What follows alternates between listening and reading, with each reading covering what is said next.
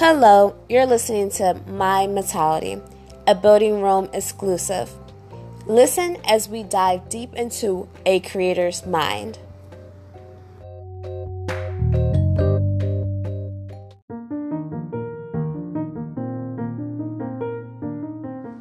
My Mentality, episode number 3, Toxicity in Relation.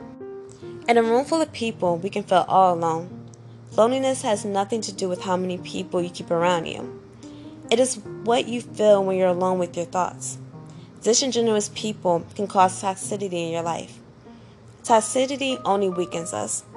Anything that is toxic is unhealthy, and a healthy mind can contaminate your soul. My mentality tells me that I must keep anything and everything that is toxic away. But being human, we all know that perfection is not easy to achieve.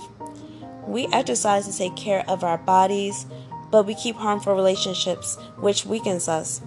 We associate ourselves with people who provide little to no substance to our life. If someone ate nothing but cookies and felt terrible afterwards, many of us would turn around and blame the cookies for making them sick. Yet, they're the ones that made that decision to consume the cookies, knowing the possibilities. When someone shows you that they are no good for you, leave it alone. They're not all of a sudden going to become something that you need in your life to provide you with some sort of nutritional value.